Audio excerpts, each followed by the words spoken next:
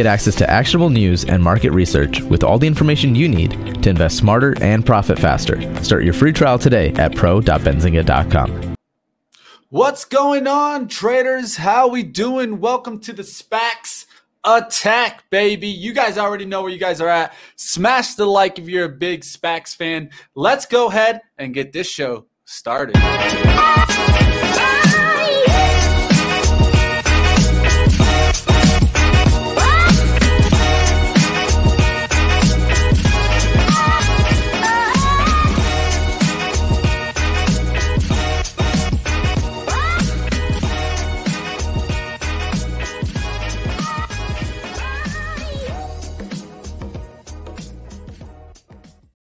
What's going on, traders? Do you guys see that? How quickly I changed? Magic.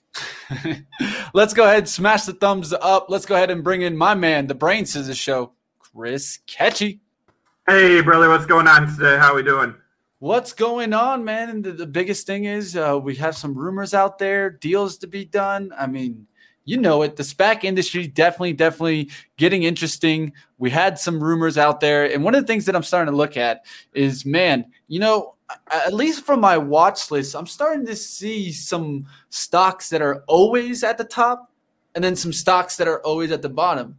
So what I'm really thinking about that is that definitely, we're starting to see that there's some winners and losers out there. If you're seeing your stock hasn't even been making a move lately, unless it's kind of like a brand new SPAC, I mean, that you can kind of understand why it's not moving.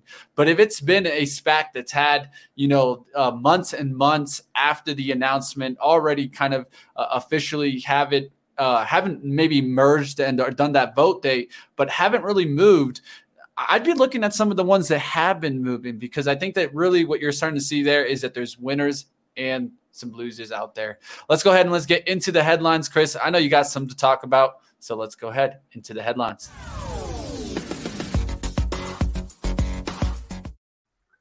Yeah, another exciting day out there in SPAC land. We do have one rumor that just happened a little bit ago, and then one deal to talk about.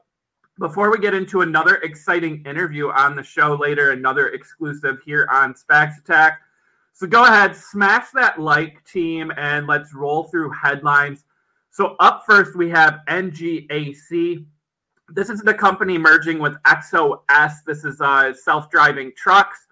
Benzinga actually out with an exclusive that I wrote that XOS announced a new agreement with UniFirst Corporation for electric delivery vans. Now, that part of that deal is for 3 electric step vans, but there is the potential for more to be signed. This is a pilot program.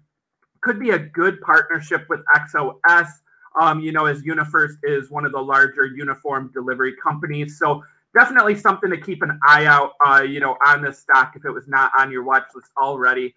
Then eFFECTOR, FSR, you know, moving again. As Mitch said, we're seeing some of the same stocks, you know, move on green days.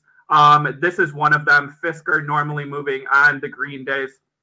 The company, it was disclosed yesterday that Magna has a 7% stake in eFFECTOR. This shouldn't be a huge surprise. Magna is a manufacturing partner. They were part of, you know, a deal earlier on, but this 7% stake, this is the first time I've actually heard this amount.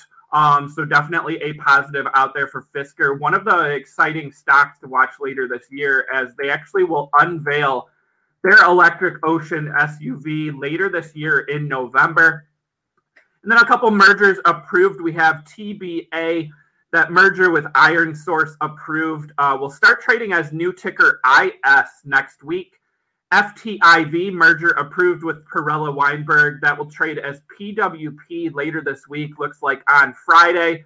And then we have FGNA setting a merger vote date of July 16th with OppFi. That July calendar starting to fill up with lots of votes, you know, as we get into that second half of the year.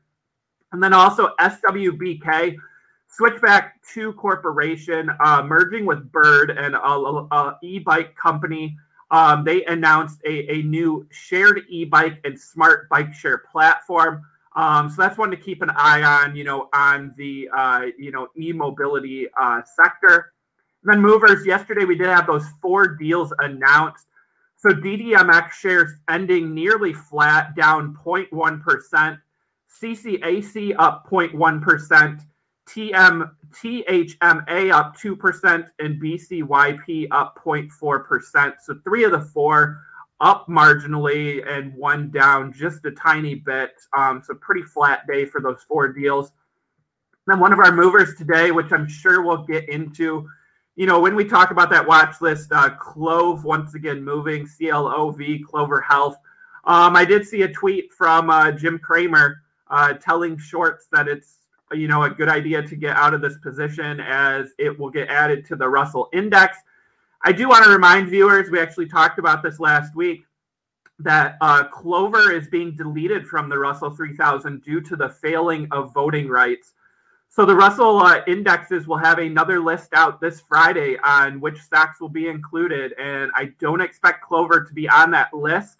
They were on the short list before, but it looks like, the Russell will not include them going forward. So I'm not sure what Kramer's tweet is all about here, as I'm going on information we have directly from the index. And then a couple of stocks to watch. We have PSTH held an analyst day this morning to discuss that UMG deal. I haven't gone through all the slides yet. I'll have an article out on the site later. So keep an eye out on that. Maybe we got some new details on, what they see for the revenue potential for that company going forward. And then yesterday, Canada did approve single sport betting in the country. So, of course, we have, some SPACs to watch: Genie, GENI, Rush Street, RSI, DraftKings, DKNG. The whole sports betting sector, it looks like Canada going to be a major catalyst. And I think we could see some consolidation coming, with that being said. So keep an eye out on some of the smaller players, like a Rush Street or a Golden Nugget Online. And then hitting the wire shortly before the start of the show today, we do have a rumor to talk about. And I actually am long this company now. The ticker is FPAC. This is Far Peak Acquisition. Rumor out from Bloomberg that they will be taking crypto exchange Bullish public. This is a company backed by Peter Thiel. This is according to Bloomberg. Deal could value Bullish at more than $12 billion. So a May Fortune article said that Block.one, a blockchain software company, backers include, Peter Thiel, will launch that exchange Bullish. With $10 billion in digital assets and cash. That includes 164,000 Bitcoins valued at $9.7 billion. So that's something to keep in mind here, that they actually have a large amount of Bitcoins. Hong Kong tycoon Richard Lee, also an investor in the company, and Michael Novogratz from Galaxy Digital, also an investor. If you remember when we did our show talking about crypto SPACs, Far Peak Acquisition, FPAC, was one of them. This is a SPAC led by former New York Stock Exchange president Tom Farley. He has been bullish on crypto for a long time. When he was with the New York Stock Exchange, they invested $75 million in Coinbase, which was the largest investment made in a Bitcoin company at the time. New York Stock Exchange also launched a Bitcoin index that same year. So again, Farley has been bullish, and if they get this crypto deal, I think shares go higher. We actually saw the makeup trade come this morning. You can see on that chart there. This was a SPAC that was trading around 970, 968, and we saw shares close that $10 gap real fast on the rumor. Shares actually traded above 10. I was able to get in right at that $10 level. I think this one goes higher when we get the deal announcement. And then our deal to talk about this morning, we have ticker NGAB. This is Northern Genesis Acquisition Corp. 2, the same company that took Lion Electric public, now taking autonomous trucking company Embark Trucks public in a deal valuing the company at $4.55 billion. Notable that today they also announced the former Secretary of Transportation and Secretary of Labor, Elaine Chao, joining the board of directors. So the company is focused exclusively on the U.S. trucking market. It's America's longest running self-driving truck program. They also have a leading safety track record, over 1 million miles driven without a Department of Transportation reportable offense, which is better than their competitors. They were the first company to have a self-driving truck drive coast to coast. They're going to partner with carriers that pay for software using a cloud-based dispatch and monitoring solution. Current partners include Anheuser-Busch, HP, Bison Transport, and Werner Enterprises. They're using a software as a service or SaaS model with trucks that will hit the road in 2024. That SaaS model and also the exclusive US differentiates them from some rivals like Too Simple that uses a fleet model, and also Plus that uses a retrofit model. Both those companies also not exclusive to the US. And then, self-driving trucks expected to help with a large national driver shortage and improve costs for carriers. So revenue forecasted $867 million fiscal 2024, $2.77 billion fiscal 2025, two-phase model. So they're going to start with the Sun Belt region in 2024 and then push to the rest of the lower 48 states in 2026. They will charge 44 cents per mile, collecting a gross profit of 26 cents per mile. Gross margin 69%. Shares were up 1%. That's what I've got. Mitch, what do you think? I know you talked about autonomous vehicles before. Autonomous semi-truck, quickly becoming a segment here with two companies in the sector going public via SPAC, one via a IPO this year. Those gross margins of 69%, and that SaaS model, looks quite impressive, although we are a couple years away from these trucks being on the road. What do you think? Well, definitely, I've always said this, it's going to come autonomous before we really get the adoption of EV. Reason why I always say that is because at the end of the day, I think that's really what you need to get in every parking lot. Let's say, right now you can see probably in a parking lot, maybe 1 to 5, let's say in a 50 car parking lot that are electric. What's going to take that from 1 to 5 to, let's say, 20 or 30? So where majority of the cars are electric, I think what takes that is autonomous. You're talking about here semi-truck. I mean, we got the Tesla semi-truck coming out later in the year too. I mean, there's going to be a lot of moves in the semi-truck industry, I think, in the next year or two. So definitely pay attention to if any of these LiDAR companies can really get this down packed. I think that's definitely one of the majority focuses here is really, can they get this down packed? Who's going to be the first? Who's really going to take on kind of that first role of kind of that first mover that really says, hey, we got it down packed. We feel that we can just ship this out now to companies. That's what I'm waiting to hear, Chris. I know you're probably thinking the same. Did we hear in the chat that let's go ahead and make sure, are you on the right mic, Chris? Just make sure. Just got it switched over. It should sound so much better, team. Thanks and apologies out there. Did not have it switched over to the mic. So go ahead and press 1 if I am sounding better. Hopefully you guys were still able to hear those headlines, that rumor and that deal, because that was some exciting content there at the end. But again, apologies and thanks to whoever in the chat called that out. We appreciate you, team. Yeah, definitely. I got too good of headsets, Chris. I hear you good anyway. There's the ones. So we're on track. We're doing better. So which is good that before that interview, we at least got the audio going for that. But yeah, I'm watching that rumor, Mitch. As I said, I did buy shares, FPAC, and then, that new deal today, autonomous trucks. I really think that's a huge segment going forward. The biggest drawback here, obviously, is we're a couple years away, from having these trucks on the road. So I'm not sure, how shares are going to react over the next couple of years. But, ultimately using that SaaS model and 69% gross margins, I know that's something you look at, Mitch. I mean, that's a good number, that they're going to be able to help carriers save money, but also they're going to have some decent profits, to go along with that. So exciting day out there, and lots to talk about. I'm sure we can circle back to that watch list later, after the interview. So Definitely. We'll go ahead and circle back. Yes, we're going to see some movers out there right now. I'm just going to call out the top movers up there. One that I'm going to point out again, Chris, I pointed it out yesterday, PSAC making a move up again. Kind of that little hidden move that most people are not paying attention to. But if you look at the daily on that one, it's really starting to make a move now. It's made a move off of this kind of $12 back up there towards $14.36. We'll see if this one can get up towards a $15 level today. That's PSAC.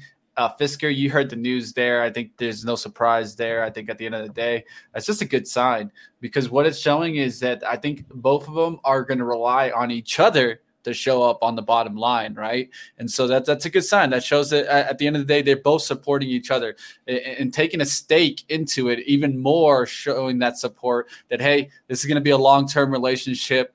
Fisker, Magna's going to make the cars. Fisker will design them, and they'll keep kind of doing that. Yeah, I mean, that process. I think that's win-win, right? And that's Fisker, I think, is going to have their cars out sooner than maybe some of these other EV startups, because they're using, a manufacturing partner. So I like that. I am long Fisker. I think we see Fisker cars, next year. And I like that Magna, as you said, Mitch, has skin in the game, with that investment in the company. So they're going to benefit both ways, from Fisker's value going up and also from, more cars being produced by themselves. All right, and the last thing I'll put out there for everyone to keep an eye out is, of course, Fisker. Not Fisker. Look at me talking Fisker. The F got me. FRX, guys, Forex. We'll see if that one kind of keeps moving. Did get mentions of it this morning. Carl talking about how it's going to be switching over towards that body ticker.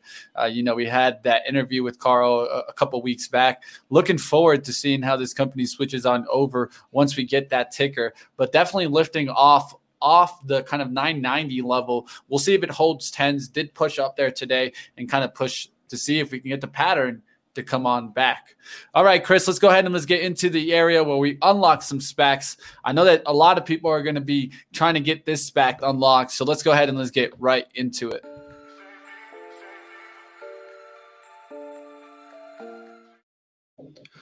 All right, guys. Yeah, another exclusive interview here on SPACs Attack.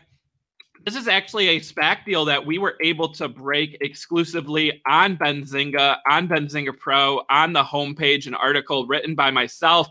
So joining us on the show today, we have the CEO of Locust Walk Acquisition, Chris Ehrlich, and Steve Werland, the CEO of eFFECTOR. That is the company going public via SPAC. That ticker is LWAC. Welcome to the show. Thanks for joining us on SPACs Attack today. Hey, Chris. It's great to be here. Thanks for having us. Of course. All right. So, let's dive into questions here. So first, wondering if you can give viewers some background on yourself. So we'll start with Chris here. Just give viewers a brief background on yourself and your experience in the biotech industry. Yeah, happy to do it. Thanks, guys. So Chris Ehrlich, CEO of Locust Walk Acquisition Corp. I've been in the biotech industry about 3 decades. Started my career in strategy consulting for biotechs, moved on to licensing and business development roles in pharma and biotech, was a venture capital investor for 14 years, and then an investment bank biotech licensing specialist at Locust Walk until about January this year, when we took over Locust Walk Acquisition Corp and raised $175 million. So happy to be here. Awesome. And then Steve, your background in the industry, maybe prior to eFFECTOR here. Yeah, sure. Happy to do that. So I started on the science side of things. So I'm a total hardcore scientist to begin with, a PhD in chemistry from Berkeley and a postdoc in molecular biology at Harvard.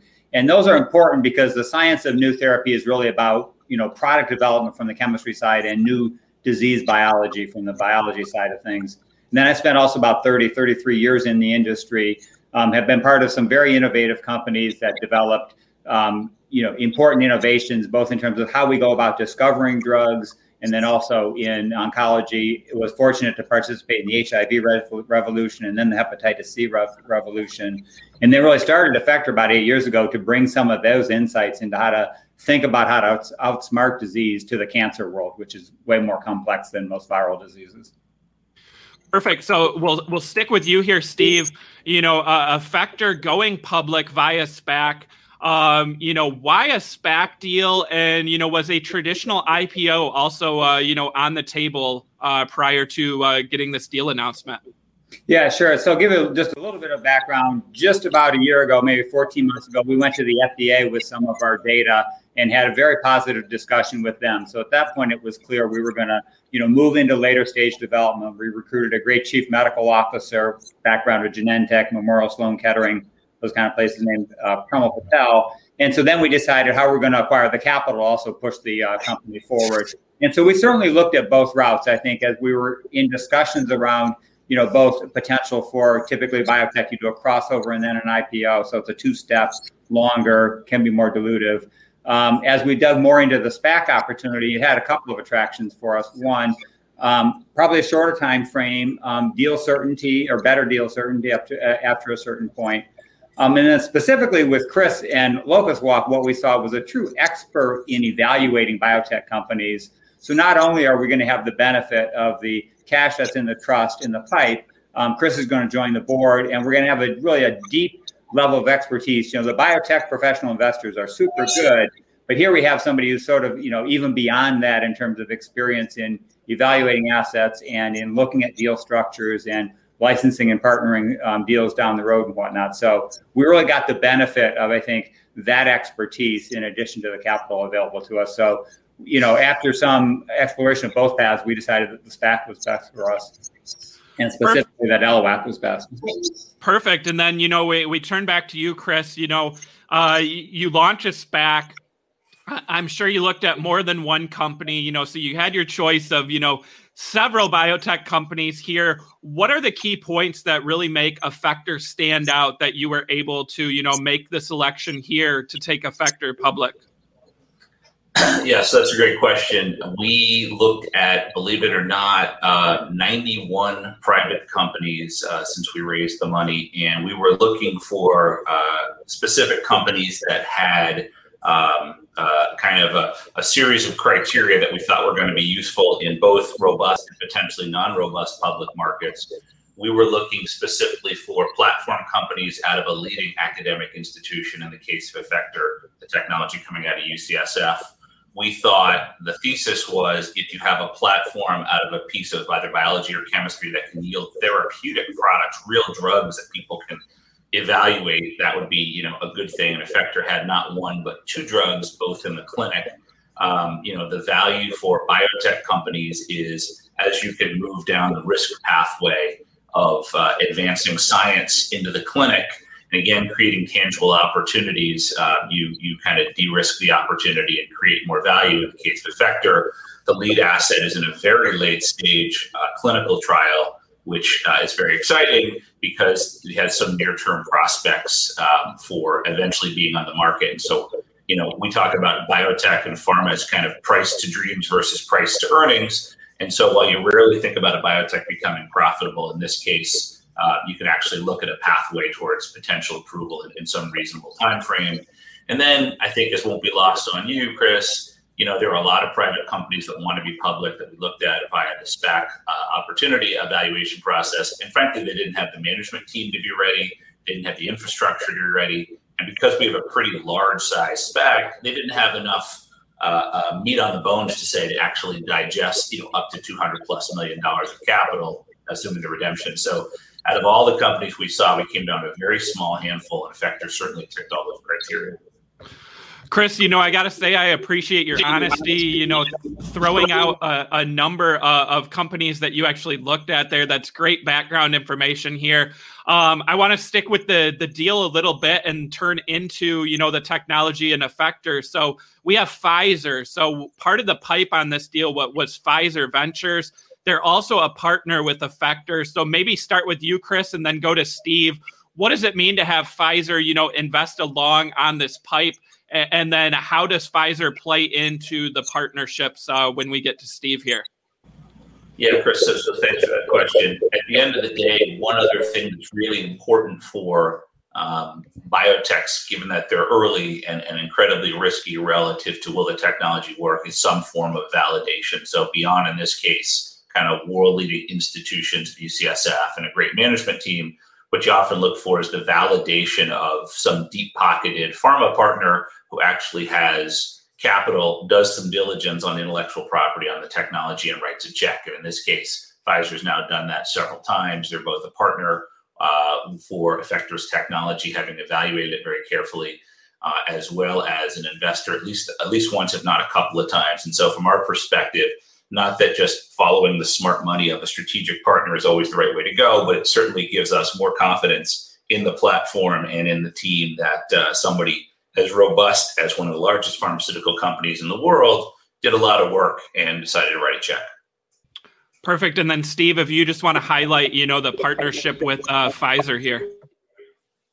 Pfizer is on our earliest asset, actually, which is always nice. Usually in biotech, the pattern is you sell your latest stage program and hope you can get the next one at least that far and maybe a little further. We were able to actually partner our earliest program, which is around a component we call eIF4E. And so, the oncology team at Pfizer was very aware of this target. It's a very difficult target to do the chemistry on.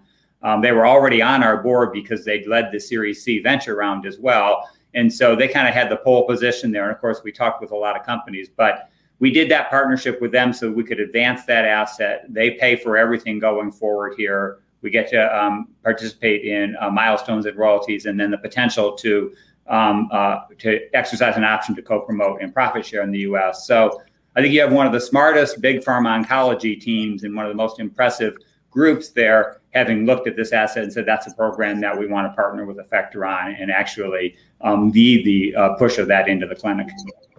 Perfect. And then Steve, we'll stick with you.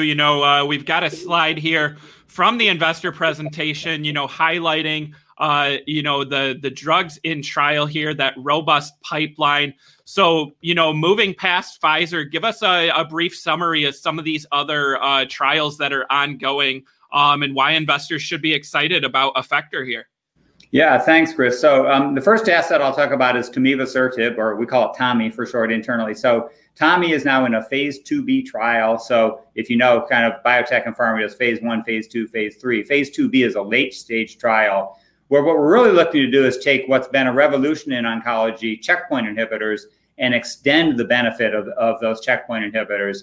When you fail a checkpoint inhibitor, you have to go on chemo. And if anyone's had a loved one who's had to take chemo, that's very difficult. And often the duration of benefit's not that good. So we want to add our drug TOMI to the approved checkpoint inhibitor. In this case, we're using pembrolizumab or Keytruda. That's the market leader. And then add to that drug and keep patients on the trial longer. What's exciting for us now is this trial is up and we're enrolling patients. And we're expecting 2 data readouts. There's 2 different groups we're looking at. And 1 data readout in the first half of next year. So that's relatively soon in biotech land relative to when we expect the merger to close. So first half of next year, and then a second bite at the apple, the second half of next year, which would be in a slightly different setting, but again, adding TOMI to pembro. So those are 2 very important, very meaningful, randomized, placebo-controlled phase 2B trials. That's kind of the gold standard in clinical trials, and to the FDA is just a randomized trial that really scientifically asks, is your drug doing something in the context you're trialing it in? So we think both of those data sets will be very meaningful, again, about 12 months and 18 months from today. And then Go ahead. Yeah, I'm just going to quickly mention the second asset is a molecule we call zotadifone, or Zota for short. Again, we come up with complicated names and then give them nicknames. So Zota is just finishing up phase 1 now. So that's where you really ask, is the drug, can I even get it into the bloodstream? Is it safe? Can I get the kind of exposures, we call them the levels of drug in the blood that I want to, in order to then test whether or not it's going to work? And so we're now wrapping up the dose escalation and expect to move into expansion cohorts. And what's exciting here is we already know that we can get the drug levels that we think we need at a good safety and tolerability readout to date. And so that's very exciting. That will start reading out data in the first half of next year as well. And we have several different subsets of patients. We like to talk about biomarkers. How do you select your patients? So biomarker selected patients that will trial with zotadifone. Chris, I just want to turn to you, talking about this pipeline. You mentioned, part of the reason the investment in eFFECTOR was, the 2 drugs that are, in those phase 2B trials. As you, look past that, how big of a role did that robust pipeline and maybe some of the drugs that are, preclinical here play into, selecting eFFECTOR? So biotech is a pretty binary business. And so making a bet on any one product is obviously a challenge. And so very significant for us as part of our criteria was having at least one, but ideally two assets, both in the clinic.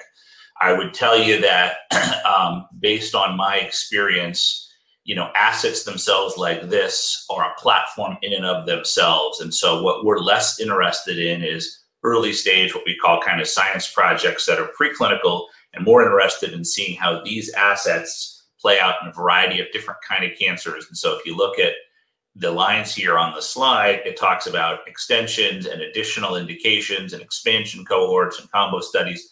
The neat thing about both these drugs is they can be used in combination with a variety of other drugs in a variety of different kinds of cancer. So while the lead for Tommy's in non-small cell lung cancer, there's also potential opportunities in other solid tumor types. And so what we're excited about is that each product is a platform, ideally in and of itself. And I think that played a huge role for us, is that if we can get the appropriate amount of capital, not only can we diversify the risk of any one trial not working out the way you want, but you can also create this incredible robustness of a product that might work in multiple tumor types, which obviously enhances the value of the entire program. Awesome. And then, Steve, I did see a mention in, some of the investor materials that the company has also announced plans to evaluate Zotafin in, mild to moderate COVID-19. So obviously, we're all familiar with COVID-19, the devastating effects. Can you talk a little bit, about how eFFECTOR could play a role in treating COVID-19 going forward? Yeah, absolutely. And so this kind of came from the underlying science that we originally, brought in from UCSF, and the mechanism we chose to go after for cancer. It was quite likely that would also be important in COVID based on the underlying biology.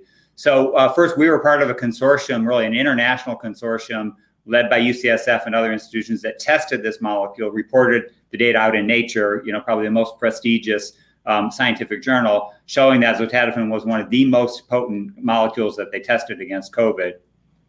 What we also know is that it's active against the original SARS from 2001 and MERS and some of the isolates and whatnot. So the mechanism we have should work independent of these mutations that are developing, whether it's the Delta variant that people are concerned about now. It's what's called a host-directed antiviral. So we're going after host proteins, the machinery within the cell that the virus hijacks in order to replicate and reproduce itself. And so by doing that, we're less subject to the variations that the virus evolves to try to escape, whether it's vaccines even, or antibody treatment, or other small molecule treatments.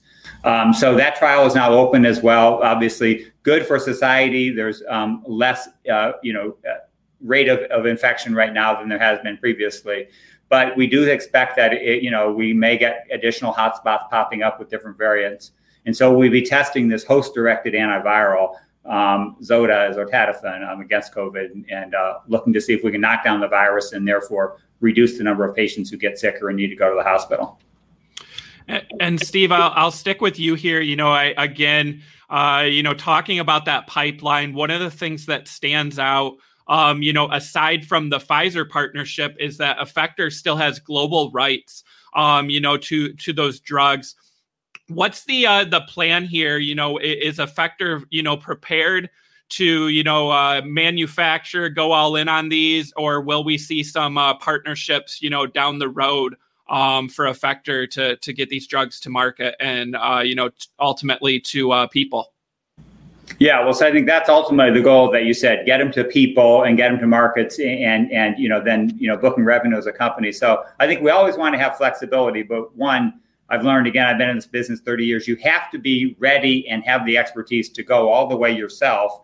In the first company I ever joined, we launched our product, and I thought that's what every biotech company did. Well, they don't always play the game that way, but we have to be prepared to go all the way, file an NDA, be prepared to do this in the appropriate scientific and regulatory path going forward, and be ready to both get that benefit out to patients and realize the investment benefit that the market rightly rewards companies who make it all that way.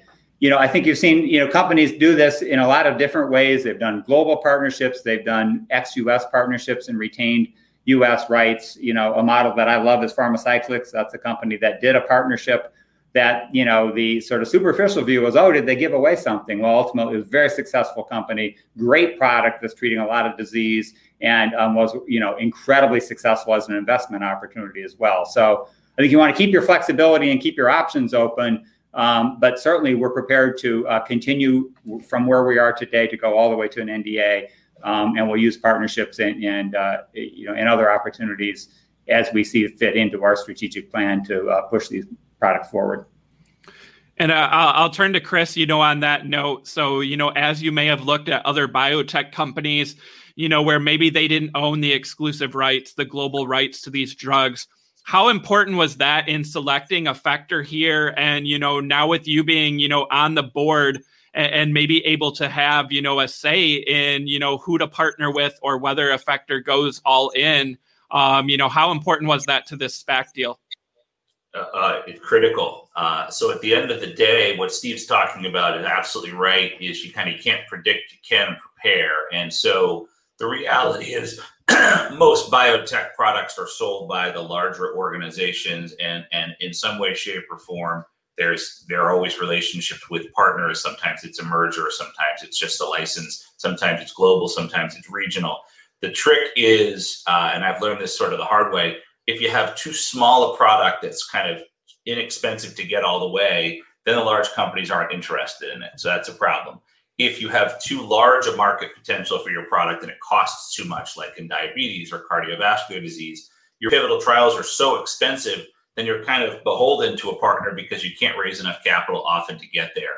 What's really neat, and what you're always trying to find is kind of the sweet spot, and that's where eFFECTOR comes out, is there a tangible indication with a significant enough unmet need where there's limited competition that we can credibly say we could take this product all the way to approval, and if we have to launch it ourselves, do it without a giant primary care sales force? The answer in this case is yes. What that does is it allows you to have enough capital to be able to say, I don't like the deal you guys are offering me. Listen, the cost of capital is lower for us in the public markets.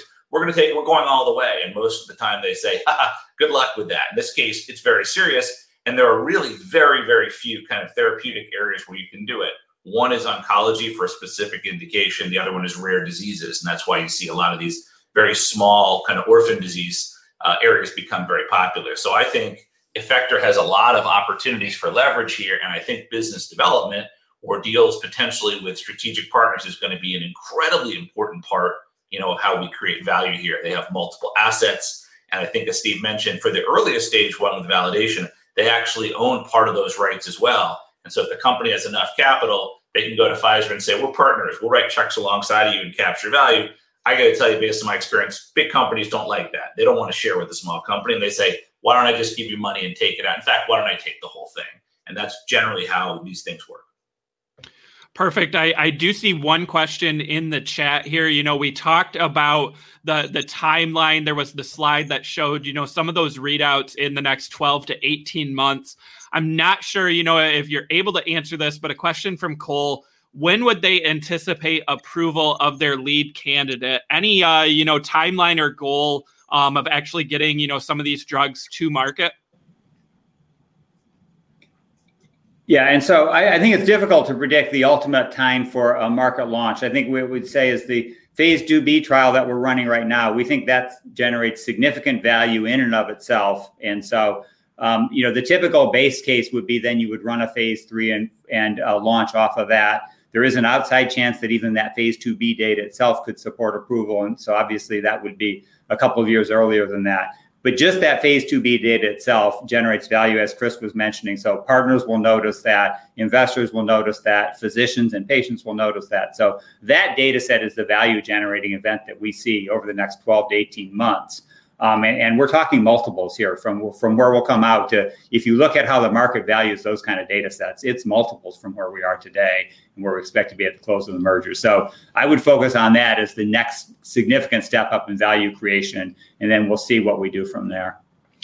Perfect. And, on that note, to leave our viewers here, I'll let each of you answer, what do you think the most exciting thing is that investors should really focus on with eFFECTOR. So let's go to you, Chris, and then we'll wrap with Steve here. What's the most exciting thing for investors to consider in eFFECTOR? So we did a great deal of due diligence on eFFECTOR, and what came out at the end of the day is that the company's got at least one very late stage asset, which is close to potential value inflection milestones. They have excellent intellectual property surrounding that, such that if that product does get approved, you'll be able to protect the economics for a long period of time. And they've had very positive interactions with the FDA, which, you know, is kind of a game changer for these, either positively or negatively. And so if you think about creating an NPV around the assets and looking at the risk and the timelines, you know, this one's in a really good spot because, you know, late stage asset, great data, you know, intellectual property that would protect it, and kind of really positive feedback so far, at least from the FDA, should give you a path towards real value creation in the short term. And Chris, what I would just add to that is I'll start back with, you know, our dream was to go after cancer in a new way and really make it better for patients, you know, in terms of the therapy. And that sounds great, but how is that investable? As Chris mentioned, it's substantially de-risked based on all the years and hard work we've put in and the very positive interaction with the FDA and where we're set up. So we now have a sort of a de-risked big dream. And so that's very exciting, I think, both within the company as an investment opportunity. Those data events over the next 12 to 18 months, you know, have the potential to be very meaningful, and the realization from both the treatment aspect and from the investment aspect of the dream that we started the company with. And a lot of times you start with big dreams, they don't always get to this stage and provide the kind of investment opportunity that eFFECTOR provides. Perfect. Well, I think that's going to wrap it for, you know, the interview today. Again, team, joining us on the show today, we have Chris Ehrlich, the CEO of Locust Walk Acquisition, and Steve Werland, the CEO of eFFECTOR. That company going public via SPAC merger. That ticker is LWAC. Thank you both, gentlemen, for joining us on the show. You know, we look forward to following the progress of the SPAC deal and those drugs, getting them to market. Right. Thanks you, Chris. Much appreciated. Thank you both. Bye. All right, guys, you heard it. You know, another exclusive here on SPACs Attack, another interview, you know, this time with the SPAC and the CEO of the company merging, you know, biotech.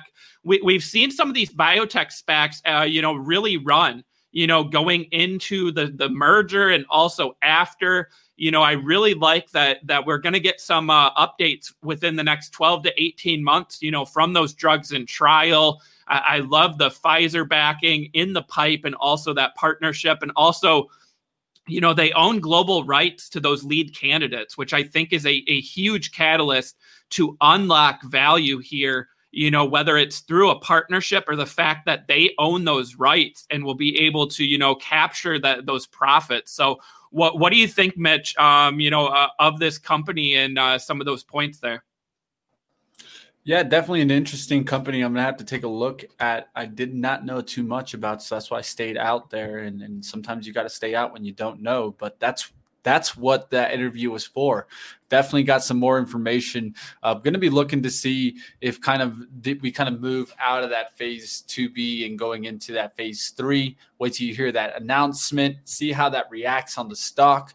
One thing is, you know, we were talking about a SPAC now, biotechs. And I've always seen, at least from biotech, so that's what everyone's looking for, right? The phase data and the kind of the reports that are coming out of that. So let's see how that reacts with SPACs. Is it the same thing? Do you get that kind of push when you get those release? You know, at least they pass what I always like to say, the phase 1, the rat test. So definitely that's the first test. Definitely move past that. One of the things that you can definitely see is that they're not just relying on one basket. I think that's another opportunity there, is that they have multiple opportunities to kind of build the revenue over time. And like you said, if they had to be the ones to take it to the public market, I think that's also important to hear from. And biotech companies say that, yes, we'd be willing to do it also and just do it all ourselves. Yeah, definitely this is going to be one that I'm going to be watching, on the watch list here. I do like that, again, 12 to 18 months, we're going to get some readouts. I mean, you heard me talk about that autonomous trucking deal this morning. We have to wait a couple of years for those trucks to hit the road. Biotech companies, similar thing. You usually have to wait a couple of years. But with this one, less than 12 months here to really get, an update on where the company is headed. Mitch, I want to turn back to, our watch list, but also I did see the Bloomberg article out now on that FPAC rumor. And one of the interesting things, which I didn't really even think about when I was reading, through my notes, is that deal could value bullish at $12 billion.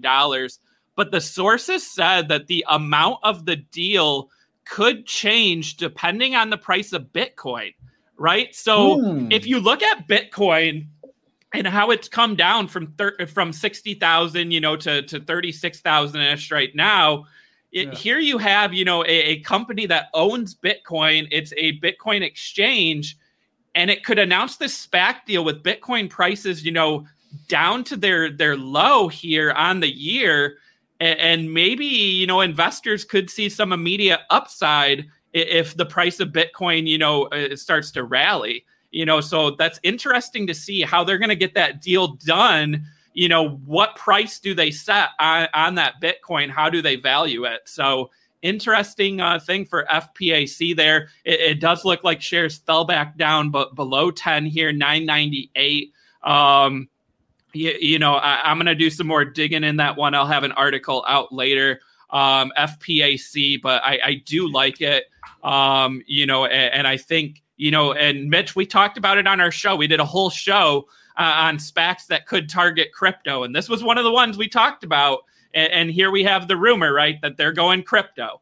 So it's nice to get a win there if this really is the deal announcement. But I think maybe we don't see that deal announcement over the next couple of days because I think maybe they want to see the price of Bitcoin, start to rally again. So I don't know. What do you think? The SPAC being tied to Bitcoin, is that a good thing, a bad thing, or ultimately both? Ultimately both. I mean, at the end of the day, you're talking about an asset class that is always going to run into waves, right? I mean, at the end of the day, I think we can all agree on that. Maybe we can agree on that Bitcoin's going to 100,000, but we can agree on that it will have waves up and waves down, both ways, right? And with that being said, so it's going to be an interest, right?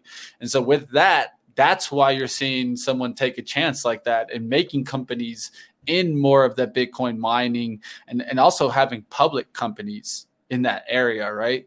I think that's big to have. We'll see if this one can kind of pull back. I'll see if it can hold 990s today. That's really the level I'm looking to see if it closes above today. And then we'll see if it can get above $10. $10 price point, right? It's always so important. It gives you that risk to return on these. We'll see if this one can get back above that $10. Yeah, and I mean, the warrants on this were up like 60% earlier when I looked. As I said, we closed that gap to 10. We were up above 10, but now we've fallen. Looks like some people took those quick profits. If you were long this at 960, 970, you had great value, right? Because you had, the arbitrage trade or also the deal announcement trade. And here you got the deal rumor trade where you were able to take a nice quick profit. Michael, I responded in the chat, articles on benzinga.com. They're all free. I've got that link right there. So anyone watching, if you haven't read my articles, feel free. I write about SPACs. I also write about other stuff, what's moving, and some trade ideas. It's not just all SPACs, but obviously I try to cover as much SPAC content on Benzinga as possible. With that being said, Mitch, what else on that watch list is really catching your eye here? I know you pointed out some of those winners earlier, but what else is moving out there? Oh, that old Mutric. Ride. 7%. Riding on up there. 7% up today, guys. One of the things that I've been hearing about this company is potential buyouts. How's that one for you, Chris? I've been hearing this. I've been talking to certain people about this one. Could we see potentially GM maybe, or Honda step in here and purchase this company. Reason why is that they also got some credits, right?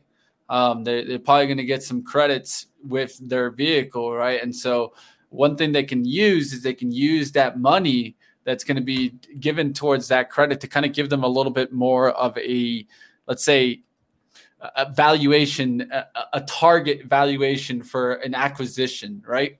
And so that's what I'm going to go ahead and put out there for Ride. I think in the long run, you might see someone, a bigger car company, step up and take this one. The biggest thing really is also, I think about it, is can they run into problems with the IP that they grabbed from Workhorse? And that's kind of the issue that I could see. Then maybe Workhorse could be like, well, essentially GM and Honda took my truck. And then made it their own. So those are the kind of questions that I have. What do you think of my crazy thinking here, Chris? No, you're not crazy at all, Mitch, and not just for this reason. This is the reason why I wouldn't be shorting Ride, is because they've come out, they've publicly said, hey, we need money, we need funding. They've also publicly said, the president said that they may talk to General Motors about more financing. So General Motors owns a stake in the company. Workhorse owns a stake in the company. So you have two companies there that don't want to see Ride fail or go to zero or not produce any trucks. So I think you're right. Those would be my two picks, since they already have a vested interest. Workhorse lost that USPS deal. They are still fighting to get a piece of it. Maybe they shift here, though, and they go all in on Lordstown, and they just, merge the two companies. They work on getting that endurance built. They, get that to market. I mean, Lordstown does have manufacturing capabilities too. They're ready to go and make this truck. They just need money to do it. The question is, will consumer demand be there? It has been so far for fleet customers. But yeah, I would be careful shorting this at all, or, buying puts, because if it does get financing or a buyout, you're most likely going to see an immediate spike. And I think that is where some of the optimism's coming here. The big question will be timing. How long is it going to take for them to get that financing? And also, is Lordstown looking for a buyout? Are they just looking for financing? Or at this point, are the new leaders in the company ready to just, take a buyout if it is thrown at them? So definitely something to watch, Mitch. Yeah, I'll tell you one thing. I think a lot of the board would probably take their cash and run. So maybe you see that happen. I can't blame them if they do, especially seeing how their CEO kind of just left them in the rut, right? I mean, that's the truth. He just left them. He just said, goodbye. Bye-bye, guys. Right at the worst time. Bye-bye. Yeah, as he was waving his money, too, though. He was like, I'll take my stock. Take my stock with you guys. I'll see what you guys do with the stock itself. So another question is, when are we going to get that full announcement of a brand new CEO, right? There's just an intern, right? Yep, just an interim CEO right now. And, that is another, that also, Mitch, that's a good point. That could be another catalyst, right? When they announce that CEO, are they bringing in someone who has a history with turnarounds of bad businesses, or are they bringing in someone who has a history in automotive? Which way are they going? Are they trying to, keep their, product really on track? Or are they bringing in someone who's going to really, shore up their finances and keep them on track? I don't know if they can find someone with both that experience. So I think you're going to see them lean one way or the other. That's a great point there, Mitch. Another thing for investors to watch. And those would be the two areas I would point out is, which way do they go and which one could provide more value to shareholders? Yeah, Mike, I think you'll eventually maybe see a little SEC investigation going into that time. Mike talking about the time when he said, oh, but we have orders, but we don't have orders, but we have them. They're LOIs. Yeah. Oh. And this is one of those examples, right, where SPACs get, a bad rap, right? Because easy. You have these investor presentations that lay out forecasts, and then, after the deal's complete, all of a sudden those forecasts change. And Mitch, that's something you and I talked, off camera here about a couple days ago, is maybe, companies need to be held more to those projections. And if those projections change, maybe they need to issue, a press release that says, hey, we're changing our forecast for 2025, rather than just all of a sudden sneaking it in there, and leading it to, people like me and others on Twitter that spend hours looking at presentations to go, wait a second, that number's different, and the company never disclosed it. So, I think that's a great point too. And ultimately, Lordstown, just another one of those companies that, really shines a bad light on some SPAC deals. But guys, there's great SPACs out there. There's great deals that have been done. So don't let this one be the guiding light, going forward. Yeah, one of the things that we've said this before. I mean, Chris and I have been talking about it, but definitely SEC, if you're listening, let's go ahead. Let's figure out what we can do to definitely get these numbers matching more of the actual result that we're going to get. One thing that I talked about, Chris just said it. Can we get some updated investor presentation timeline? Maybe it's required every 6 months to come out with a new one based on the new kind of look that your company's looking at, based on your numbers, or based on the earnings that come out every quarter. Maybe that's the move, and you give a updated guidance based on your earnings that you're actually receiving. And I think that could be a move also. We'll pay attention to see if we can kind of get some new regulation changes in SPACs.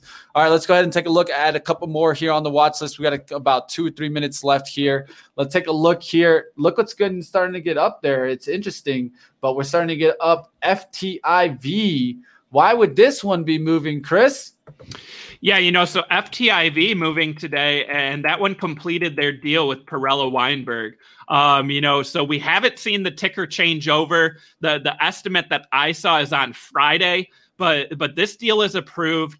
This is one backed by Betsy Cohen, right? We had Betsy on the show. We had Daniel Cohen on the show. This is another one of those fintech acquisitions. They've had some winners out there. So, I'm not surprised to see this one getting some love. I think once that deal is complete, it'll get some analyst love as well. Yep. Same goes for FIII. Look at that. Up about 4.9. Seeing a little bit of a pattern here with some of the ones that we've been looking at to see if we can get the pattern to really come back roaring. And good, man. This one gave you a little bit of that sneaky volume the day before. Look at this, guys. This had 2.1 million shares traded. The day prior to that, 2.1 million shares traded. And all of a sudden, it just rockets up to 1050. Seems like somebody got in there a little sneaky with a couple million shares.